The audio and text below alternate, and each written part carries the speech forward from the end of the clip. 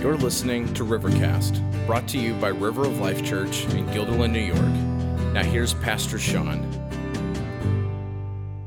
God's Word and pray. So as you guys know, we started a series in 2 Peter, so you can go ahead and turn to 2 Peter with me. And I'm going to share just a few words with you this morning, and we're going to open God's Word and worship Him, because worship is not just music. We know that, right? We worship when we give, we worship when we serve, we worship when we read God's Word, when we pray, and when we preach. So we can do most of those things, and we're going to do that this morning. So pray with me, would you?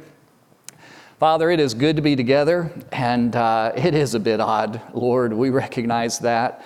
I'm grateful, though, that all that we're dealing with is weirdness and oddness. Thank you that it's not any worse. Thank you, Father, that we can meet and we can worship you and we can gather. You've given us this fantastic facility in which to meet, and it's so good to just see familiar faces and friends and spiritual family. Father, would you take this word, would you minister to our hearts, and Lord, I pray especially for our fellowship afterwards that it would just be awesome. Help us to reconnect. Pray this in Jesus' name, amen. Well, we're going to look at 2 Peter chapter 1, just look at verse 3 and following this morning, guys. And I want to share with you what Peter has written. And what he is telling us this morning is that we should never stop growing in our life. That we should always continue to be pushing on, that we should be more and more, not just beginning to follow Jesus, but be growing in our relationship with Him and growing in what that looks like. Truth be known, it becomes easy in our life to kind of become stagnant, right? You get things up to par and you say good enough, and you just kind of coast and go along. That's kind of the way, Susan and I have been remodeling an old house, I think, for forever. And what happens is you work up steam and you do the kitchen and you're just like, this is exhausting. Okay, let's chill. I think we can live with this for a while. Then you work up to do the next one, right? And I think life can a lot of times be that way in our world. But Peter's challenging us to be careful that we don't become complacent, don't become stagnant, that we push through and we lean into the things that God has for us, not as a guilt trip, but actually because God has given us some incredible resources. And so He kind of lays a blueprint for us. So if you read with me the verse 3 and verse 4, and read with me in 2 Peter chapter 1. The Bible says this. Talking about Jesus Christ, he says, His divine power has granted to us all things that pertain to life and godliness through the knowledge of Him who called us to His own glory and excellence, by which He has granted to us His precious and very great promises, so that through them you may become partakers of the divine nature, having escaped from the corruption that is in the world because of sinful desire. I want to give you 3 reasons that Peter outlines for us. Think about like an Oreo cookie, or sometimes, truth be known, if I had a long day and missed lunch, and if I got to go to Stewart's or Cumberland Farms, or fast food, I'll just go right to the chocolate chip ice cream cookie. That's okay, right? Because if you missed all those calories for lunch, so think about this as almost like that. There's 3 sections to this passage. There's cookie on the top, cookie on the bottom, and the vanilla goodness in the middle. So the first part of this that Peter tells us is why we should continue to grow is that God has a powerful provision. Jesus Christ is given to us powerfully in our lives as followers of Him. Peter says, he's like, look guys, he says, God's divine power is granted to us all things that pertain to life and godliness. All things. So you get the picture. What our God has given to us, guys, is supercharged, supernatural, powerful. This is a promise that He has given to every follower of Jesus Christ, to a little child, to an old adult, and everyone in between. This is not something that we ask God for. God, could I have more of this in my life? And this is not something that we're trying to gain. It's not something that we seek. Peter says He's already given to us. We have at our disposal today all that we need as it relates to life and godliness. All that we need. You see, this is where the sufficiency of God meets our insufficiencies as people. This is where God's unbelievable, superabundant, overflowing richness of His grace and empowering in our lives meets your and my inadequacies, meets our deficiencies in life. Sometimes as Christians, it's easy for us we feel our inadequacy. And if we're not careful, we can begin to build in like a scarcity mindset, like a mindset of I don't have what I need and I can't get this done. And we're almost looking at the glass half empty and not realizing that from God's perspective, He's like, look, I've given you everything that you need to live your life spiritually before me, to carry out and to make your way in this world. You've already got it. And what happens sometimes is it's almost like God has given us the keys to the Ferrari and it's sitting in the back, back in our garage, and it looks nice and shiny. And we're, there and we're like, my car is broke, not that one, but my other car is broken down. I can't get out. What do I do? And the problem is the reality is that we're not willing to step out and learn how to drive a stick and go enjoy that which God has given us. He's like, I've given you all that you need in living your life before me and living your life effectively, and you've got what you need. So the first thing I want us to realize, guys, is that God's given us a powerful provision. As we've looked at this, and some of us talked about this passage earlier a week or so ago, this passage is not designed to put you and me on a guilt trip. In fact, it's the opposite. Peter is reminding the people of some things that they had forgotten, that they didn't realize that already at their disposal was the incredible provision of God. Now, if you notice, though, that Peter's really intricate in what he writes here, and we don't really have time to unpack every little nuance of this, so let me hit a couple of key points here. But he says that God gives us all that we need for life and godliness, living on our focus in Him, spiritually growing, all of that. And it comes through the knowledge of Him who called us to His own glory and excellence. What God does is He's provided for us what we need, but He does it in relationship with Him.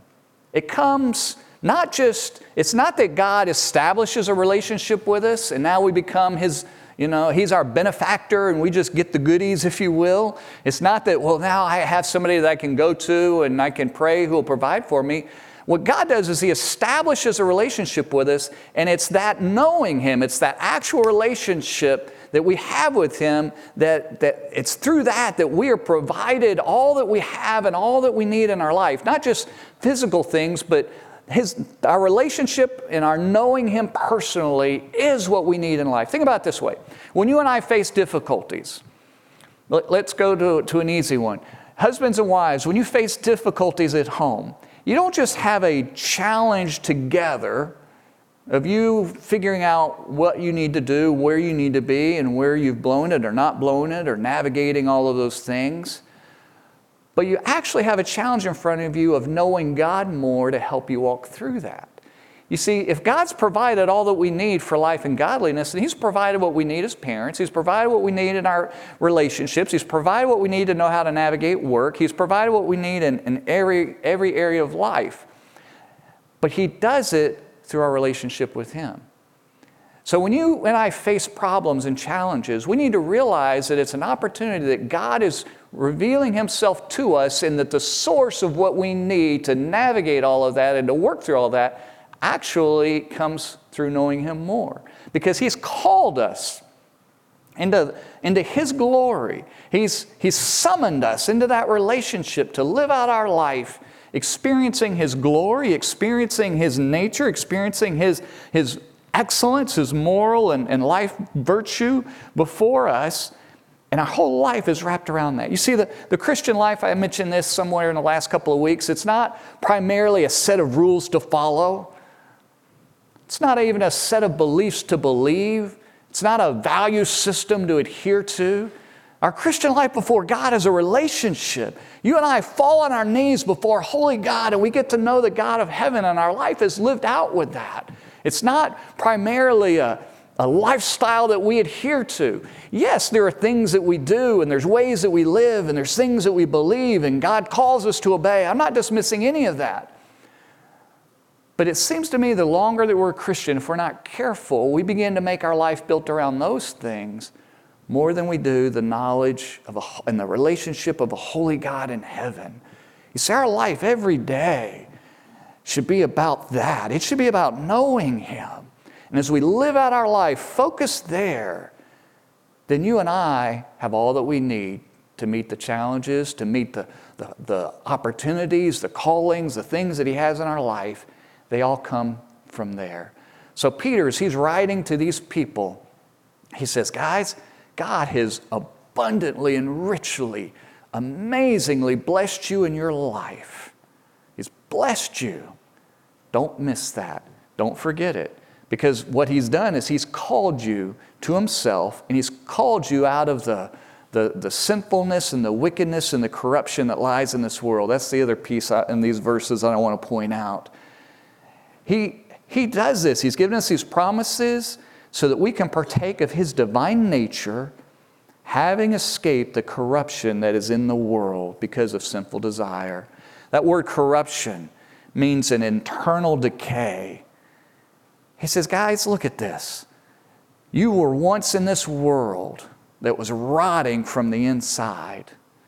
And the God of heaven has called you out of that.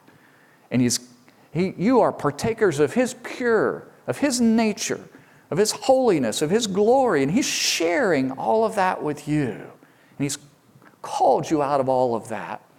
If you go into the woods very much, if you like to hike or whatever, you've seen birch trees, right? Beautiful, bright white bark and just stunning trees. And days gone by, our Native American forebears would make birch bark canoes because the bark on the birch tree is waterproof. And you could seal the seams and it was absolutely waterproof.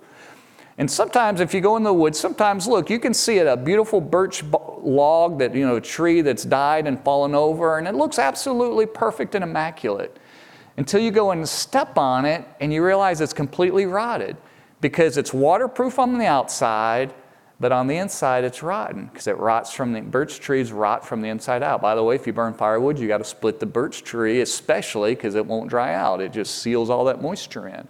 That's the picture of what Peter's telling us. He's like, look guys, this world might look good on the outside, but it's rotting from the inside. And God, inside of your life, has saved you out of that internal corruptness that rots away and eats away your soul. And He has pulled you into a relationship with Him, one of purity, one of holiness, that He can share with you all that He has to offer. And that's awesome. We should celebrate that this morning, that the God of heaven has profoundly and powerfully provided in our life, in the middle of the relationship with Him, all that we need to live our life. That's the first thing I want us to recognize. First reason why we should never settle, why we should never settle in our relationships of our life, why we should never settle in any area and just say good enough. That we want to experience God's nature in our relationships and our marriages and our children and our workplaces, that God wants to in every one of those arenas in our life for us to experience the power and the presence of His nature in the middle of that, and we should not settle. Second thing I want us to recognize, reason why that Peter challenges us to not just to settle, but instead to grow. And he says, now based on these things, since these are true, here's what you need to do about it. This is what he says in verse 5. He says, for this very reason, make every effort, not a little effort, not once in a while, but work hard, lean into it, push with all you've got to supplement your faith with virtue. Now notice the way he writes this. He builds these things like Legos, kids, right? So build on your faith, build onto that block virtue. And onto virtue, add knowledge. Onto knowledge, add self-control, he says in verse 6. And self-control with steadfastness, enduring, not just a patient putting up with something, but a stable enduring. Add that steadfastness. To that, add godliness. And with godliness, brotherly affection. And brotherly affection with love. Peter says, because God has given you all of these things in your life, here's the roadmap to your growth. Second reason for us to continue to grow and lean into this is because it's a reasonable responsibility. Messed up life. All of salvation is 100% of God. That's the only thing that we provide in that equation. Everything else is God's. God does the saving in our entire life. But when it comes to your growth in mind, God does the heavy lifting, but we have a responsibility. And He tells us to lean into these things, and we are responsible to add these things to our life. We shouldn't just sit back and lean back and coast in our life. He does the heavy lifting. Think about driving your car. You drive with a car. Can you buy a car today without power steering? Everything that I know is new. It's got at least power assist, right? The old long days are gone when you could have, arms of a gorilla because you're, cranking on that wheel. But you know what that's like when you don't have power or your car's not running or whatever, and you try to crank that wheel and just, until it locks. It's much like that. God does the heavy lifting, but He expects us to turn the wheel. He expects us to participate in that.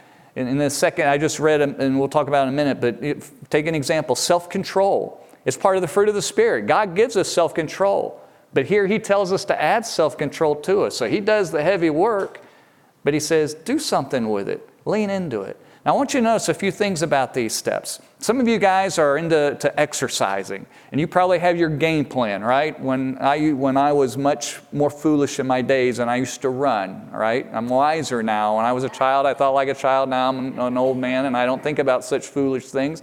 You would have some days that were easier days, and other days would be your more mild days, right? And if you're getting ready for a race, you would run faster and harder, and you'd have a game plan. What Peter is giving to us is a game plan for how you and I are to grow in our Christian life. He's giving us a strategy. He's telling us, guys, if you really want a blueprint, like when you trust Christ, you're like, okay, now what? I leaned in, I received Jesus, I'm a follower of Jesus, now what do I do? Notice he doesn't say, okay, just go to church, everything will be good. Attend prayer meeting, everything will be good. Go to a Sunday school class, everything will be cool. He doesn't give us that. He says, all right, what needs to now happen is you now have that faith, that saving faith. You have surrendered your life to the Lord Jesus and you are following Him. Now the first thing you need to do is you need to add virtue. These are here for a reason. God inspired for a reason, virtue next. And there's a reason that then God had put knowledge after that. When the next Lego up, He said, put in self-control. There's a rhyme and a reason to these things. You see, when God saves us and we finally put our faith and trust in Him alone, we are not virtuous people in that moment. We are not people of moral excellence. He saves us out of the junk in our life. And the first step when we trust Him is He wants to start cleaning up some of those areas of our life. So Peter says, look, when you trust Christ, the first thing you need to add to your life ought to be some virtue. And that's what we talk about, life change, that God begins just cleaning up. I don't know what your experience is like. Well, I know what a lot of your experience is like because we've had conversations, but I've heard so many times people say, well, I was so grateful. God saved me and I could feel that change. But now I got convicted of some things. I didn't want to do this anymore. And it's a common experience that God begins taking those things away. Some of us have talked, oftentimes people think, well, I want to become a Christian. I want to know God, but I got to clean up my life first. No, that's not the way it works. Like you trust God, and then God begins to make you virtuous. God then begins to clean up your life. But then Peter says, don't stay there just with that virtue. You need to add to that some knowledge. You need to learn a few things. This knowledge is not just reading the Bible, it is that. Think of this almost like wisdom applied. What he's saying is that now that you've trust Christ, and now you're beginning in your life to have a nobleness, an honorability to you, and you're beginning into areas of your life get cleaned up. You're not perfect. You still need to grow, and I'll talk more about how that works in us in a minute. But now you need to focus on learning some stuff and taking those things that you're learning and apply to your life. For people who've not been, as they trusted Christ, especially if they trusted Christ as an adult, the older you are, the more that you've lived a very different worldview than what the Bible presents, it's almost mind-altering to wake up in the morning to know there's a God I can trust because you've learned how to live life a different way. You've learned how to live life as if God didn't exist or if God was completely different than what He really is, who He really is. And so as you learn, as you learn in that life, that those things begin to shape and affect everything about you. When couples trust Christ as adults and have been married, there's a complete relearning of how to do that. When families who've already have kids that trust Christ, there's a relearning of how to be a parent that follows the Lord Jesus. We trust Christ, God begins to work in our life to get more noble, then there's a knowledge. And as we learn those things, then the next Lego brick on that pile, he says, get some self-control. Now that you've learned some things, now that you know some things, you got to get control of yourself. All of us, without the Lord Jesus, are absolutely out of control. This word is originally, it just means self-mastery. It means getting you and me boxed in, getting our lives back inside the lines for the first time of our life. You see, there's a reason why knowledge becomes before self-control. You can't get self-control before knowledge because you don't know how and where you need to get control of yourself. You've got to learn and know those things in the life that God's calling you to. And once you know those things, God's now that you've got that, it's time you start getting your life together. It's time that your issues become much less.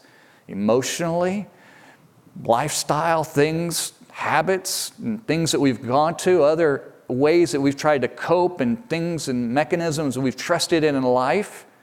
We begin to learn and realize that, I'm not actually living in faith in that area. I'm actually feeding my something else, my sin nature, whatever.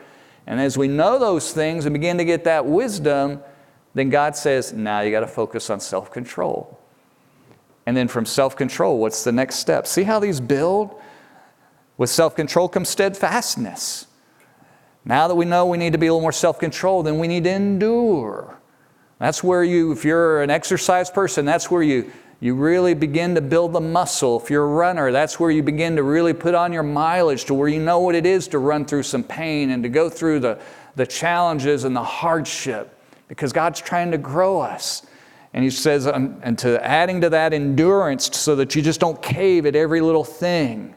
We're in the middle of remodeling our house. It figures, I had to replace 2 windows, actually a slider door that was so rotten when we pulled it out, the frame itself stayed and the glass went with it, right? That's why we've been feeling a breeze in there the last couple of years. But I couldn't do it when it was 20 degrees or 30 degrees. So we're sitting around all week long like you guys, no place to go. And I'm like, I can't put windows in because I'm not making these 2 huge holes in my house right now. So now that it's finally warm, now that we're beginning to be able to do more stuff, I'm right in the middle of just crazy remodeling. So when I put these new glass windows in, I doubled and tripled and was just careful to seal all of that up and take care of it, because I don't want any more rot and water penetration. I want my windows to not just look good day one. I want them to endure. I don't want to ever have to deal with these ever again the rest of my life. That's what God is trying to do in our life as Christians. That's why young Christians, when they get saved, they're so glad to know Jesus. But then later on, whoa, this is getting hard. What God is doing is putting some endurance, some challenge into your life so that this isn't a little passing thing. This is a faith and a relationship that's going to go forever. It's not an odd thing. It's not a bad thing. It actually doesn't mean that God, not only does it not mean that God doesn't like you or love you, it means that God loves you so much, He's trying to build you and make you strong in your faith. And then to steadfastness, add godliness. This word was same earlier. It's a hard word to translate, guys. This means, the days gone by, we talk about religion, but today that's kind of a bad word. For us today, think of this godliness like a Godward focus. Think of it almost like a spirituality, like a life with God. It means that we then, now that we're kind of enduring our life, that God is building into us deeply a focus on Him in our whole life, that our whole orientation is around Him. That doesn't start day one. That's something you grow into. And once you begin growing in that area, into the godliness, then you need to add brotherly affection. Because you really can't start loving one another until your focus is upward to the God of heaven And notice he starts with brotherly affection, a family that we should have for one another, where we actually love and like one another, even with differences in our different backgrounds. And then ultimately the end game is to where we love one another and love sacrificially the people around us. There's a progression. See, what God has done in your life is started you at faith, and He's moved you along. This is really not just a linear thing, it's a sequential thing. Probably the best way to look at it is almost like a spiraling thing. Because God, for the rest of your life, is trying to grow you in this process. Now, sometimes there's a lot to be learned in this. You can meditate on it. We don't have time to think about it. Sometimes we focus on one thing here, and actually the problem is not that one thing, it's what's before it. So let's think about self-control. I just struggle with self-control, Sean. Sometimes we fixate on self-control, but you know where the real problem is? Our knowledge isn't quite where it needs to be. And we actually need to back up a step and fix that. It's like trying to build a house on a bad foundation. Sometimes we struggle, we're like, I just really don't love people like I should. We'll back up. What's the one or two things before it? You see, there's a process in this. It means that if we look at this whole thing, it means that you and I recognize that when we not only were not a person of faith, but before we really became a follower of Jesus, we really didn't even know how to love people properly. We didn't even really know how to have brotherly affection toward people. When we really follow Jesus, there's a reorienting of all of that in our life. You see, it's reasonable for God to want us to do this. Shouldn't be a list that we feel beat up with. Here's like a bunch of things that we need to do. He's told us this in a way, the way that we're to add one to another. This is not like the fruit of the Spirit, which is love, joy, peace. This is just not a laundry list of things. There's a structure, a sequencing to this. And what He's telling us is He's saying, guys, you can do this. You see, if we focus on the first part of this, the chocolate chip and the nice ice cream sandwich, and we miss the filling, if we just focus on the first part, then we're going to be lazy. Well, why am I not growing? God's just not doing this for me. I don't know. And sometimes, and I've done it, and you've probably done it too, we're almost getting into a funk. It's almost like we blame God for our lackadaisical attitude in life. And God's like, it ain't me. My dishwasher was out for a couple of weeks. I'm totally like turning my man card. The guy came to fix it, and finally figured out it was a power problem. It had come unplugged behind it in the counter, and I'm just like, I didn't even slow down enough to like even think about that being the issue. Like, seriously? That was all? I know. Next, it's going to be calling tech support, for my computer, like, well, plug it in, I'll be like, I don't want to be that guy. But at the end of the day, the dishwasher guy is like, hey, I've done everything on my end. This is on your end. And then we finally found it. That's what God's saying to us. He's like, guys, I've given you all of these incredible blessings. If there's something in your life that you're feeling inadequate with, it's not me, it's you.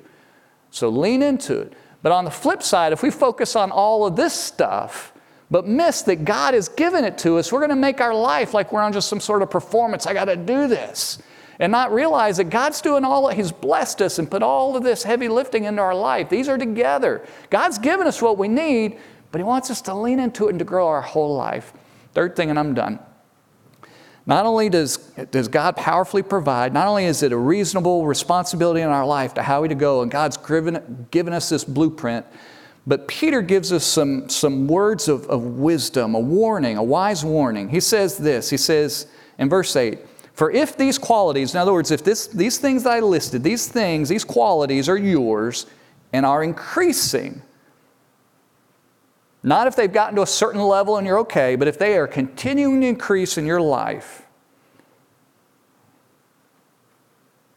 they're yours and increasing, they keep you from being ineffective or unfruitful in knowledge of our Lord Jesus Christ.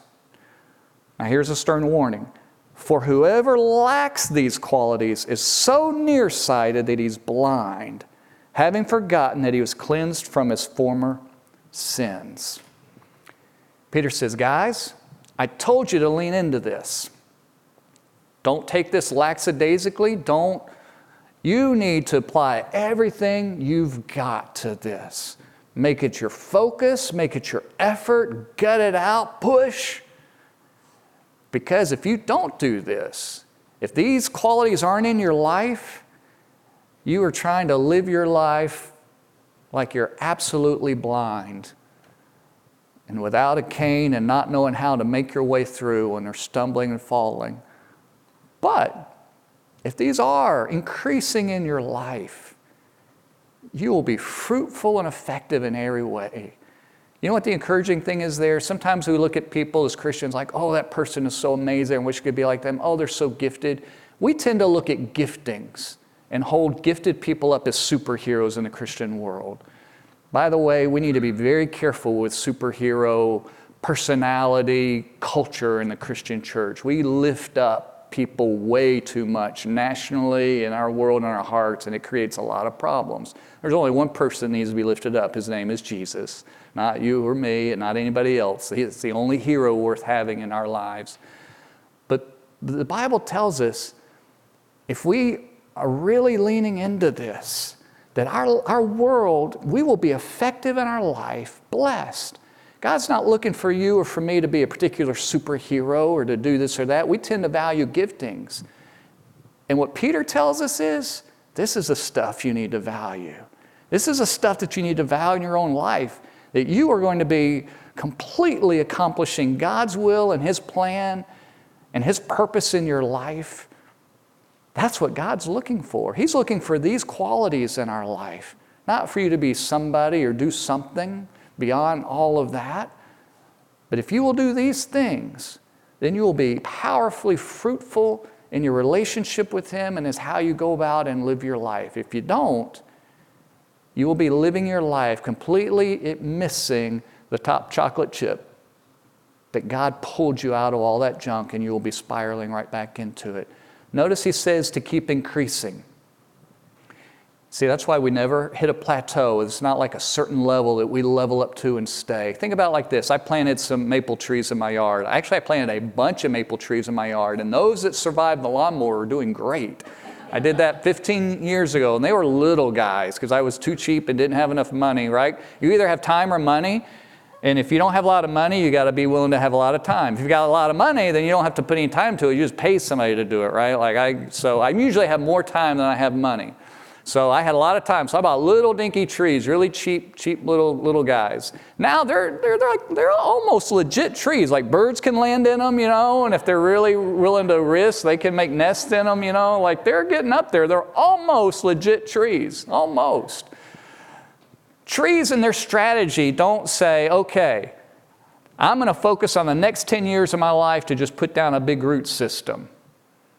And then the next 10 years, I'm going to have a nice big trunk. And the next 10 years, I'm going to finally get a bunch of leaves. Think about this. Your whole life is just going to kind of process constantly, running from faith all the way through, adding more and more virtue and excellence, adding on more and more knowledge to where you learn how it is to follow the Lord Jesus and what He wants you to live morally and ethically in life.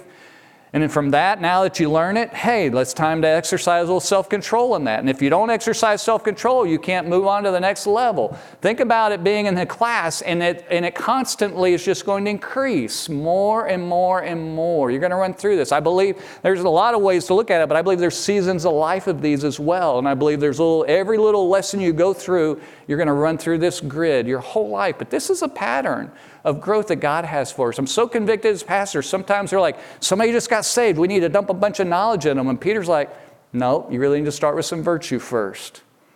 And then if we give them knowledge, we need to think about how to help them with self-control with that. Like we are responsible as we grow people. There's so many things in here for you and for me. But the warning is this. If we don't lean into it, there will be areas of our life where we become blinded and we stumble about. I'm going to finish with this story and I'm done. A couple of years ago, I won't tell you which state because I'm not trying to stereotype any state, but it was down south. And I was visiting in a church, small group of people in a church that was built in the 1800s. And they were wanting to help start churches up in our area. And specifically, we partnered them with Poughkeepsie to start a church there in that city. And as we walked inside, it was an old building, and you could tell that it was kind of stately and had been around a long time, and it was kind of tired. It needed new carpet and some work, and I saw a balcony up in the back, and we were just kind of talking in the front there. It was a Sunday night or Wednesday night, I don't know, I don't remember, but there were maybe 10 or 12 people in the whole church, all right? So think really small group of people, and in a room about this size. And the guy turns to me and said, you see that balcony up there? He said, yeah, that's not a balcony. He said, that's a slave gallery. And I tell you, it was like, you remember the ice bucket challenge? Like I felt like somebody just dumped a bucket of ice water down my back. And I mean, like my whole night at that point was just shot. I'm like, what are you talking about? Now they obviously, weren't practicing slavery. And I looked at it and it's like, sure enough, there's no way to get up to the balcony. The stairway was outside. So the slaves, this was plantation setting and still there. And I'm thinking, like, you people have got to tear that down. Like, there's no way. It totally quenched my spirit and just changed my whole evening. I kind of surreptitiously, like they were talking, I kind of pulled out my cameras. I wanted to show my family. I'm like, I just like, yeah, look at this. I could not believe it. And I got thinking about that. I suspect the owners and maybe even the pastor had somehow talked themselves into thinking that they were forward thinking, that they allowed slaves to come worship with them in their building. I can imagine that. And I wondered how many sermons they heard on about loving your neighbor as yourself. And they would sit there and they'd see the hypocrisy. And I thought, how in the world could that church, and I don't know who the pastor was, and I don't know the people and all of that in one area they could honor God, but in an area be so blinded by that. That's what Peter's talking about here, guys. Now, it's easy for me to point the finger. I didn't live in that world, didn't live in that day, but it was jolting to my soul. It was deeply, deeply troubling to me that night. I don't truly think I could pastor in that building. Like we would have to do something, like tear it down and remove it or something. I don't know what, but it was just too raw and too just like real right in front of me. What Peter's telling us, guys, is we're going to face things in our life that we're not going to know how to process. And we're all blinded to various things. Some of the conversation that's going through and around our country the last 2 or 3 weeks has some blinding things to it. And we need to listen and learn. Sean, are you saying you agree with this political movement or that statement? I'm not saying any of that. There's a reason Jesus didn't commit himself to man, because he knew what was in man, the Bible says. And every earthly movement on this planet is going to have some deep flaws in it. Honestly, transparently, River of Life included. But we do need to be careful that if we don't take this seriously, we think, well, I've got nothing else to learn there. And what Peter's telling us is that no, the end game for us as our Christian life is to love sacrificially others. That's what Jesus did. When the Bible says God so loved the world, it's the same word that he used here. It's God loving you and me sacrificially. Not taking care of what was for him, but doing for what was best for us. And you and I, as we live our life, are going to run into all kinds of challenges and decisions, and it's complicated how all of that plays out in our world. Troubling at times, and then troubling with our own life and our own world, and how should we respond to our own kids as they're adults and they're making these choices. And what Peter says is this: God's given everything we need.